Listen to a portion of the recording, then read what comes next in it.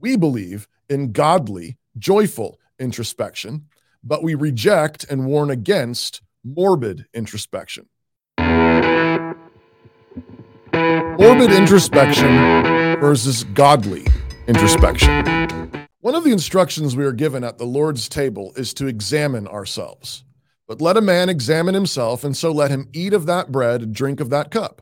For he that eateth and drinketh unworthily eateth and drinketh damnation to himself, not discerning the Lord's body. 1 Corinthians 11, 28 and 29. In the surrounding context, we learn that the Corinthians were coming to the table with factions and divisions. Some were eating while others were not. Some were even getting drunk. And so they were eating and drinking unworthily. And the bread and wine were not a blessing, but a curse.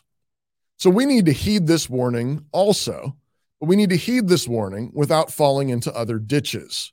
One of those ditches is what we might call morbid introspection. We believe in godly, joyful introspection, but we reject and warn against morbid introspection. So what's the difference?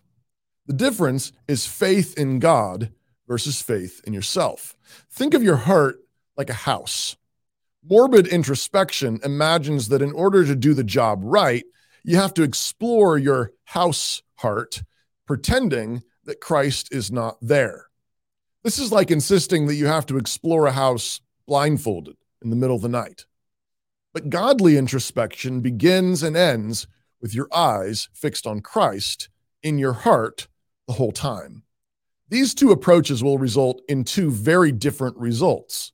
We might call morbid introspection the haunted house approach, and the godly introspection approach the happy home approach.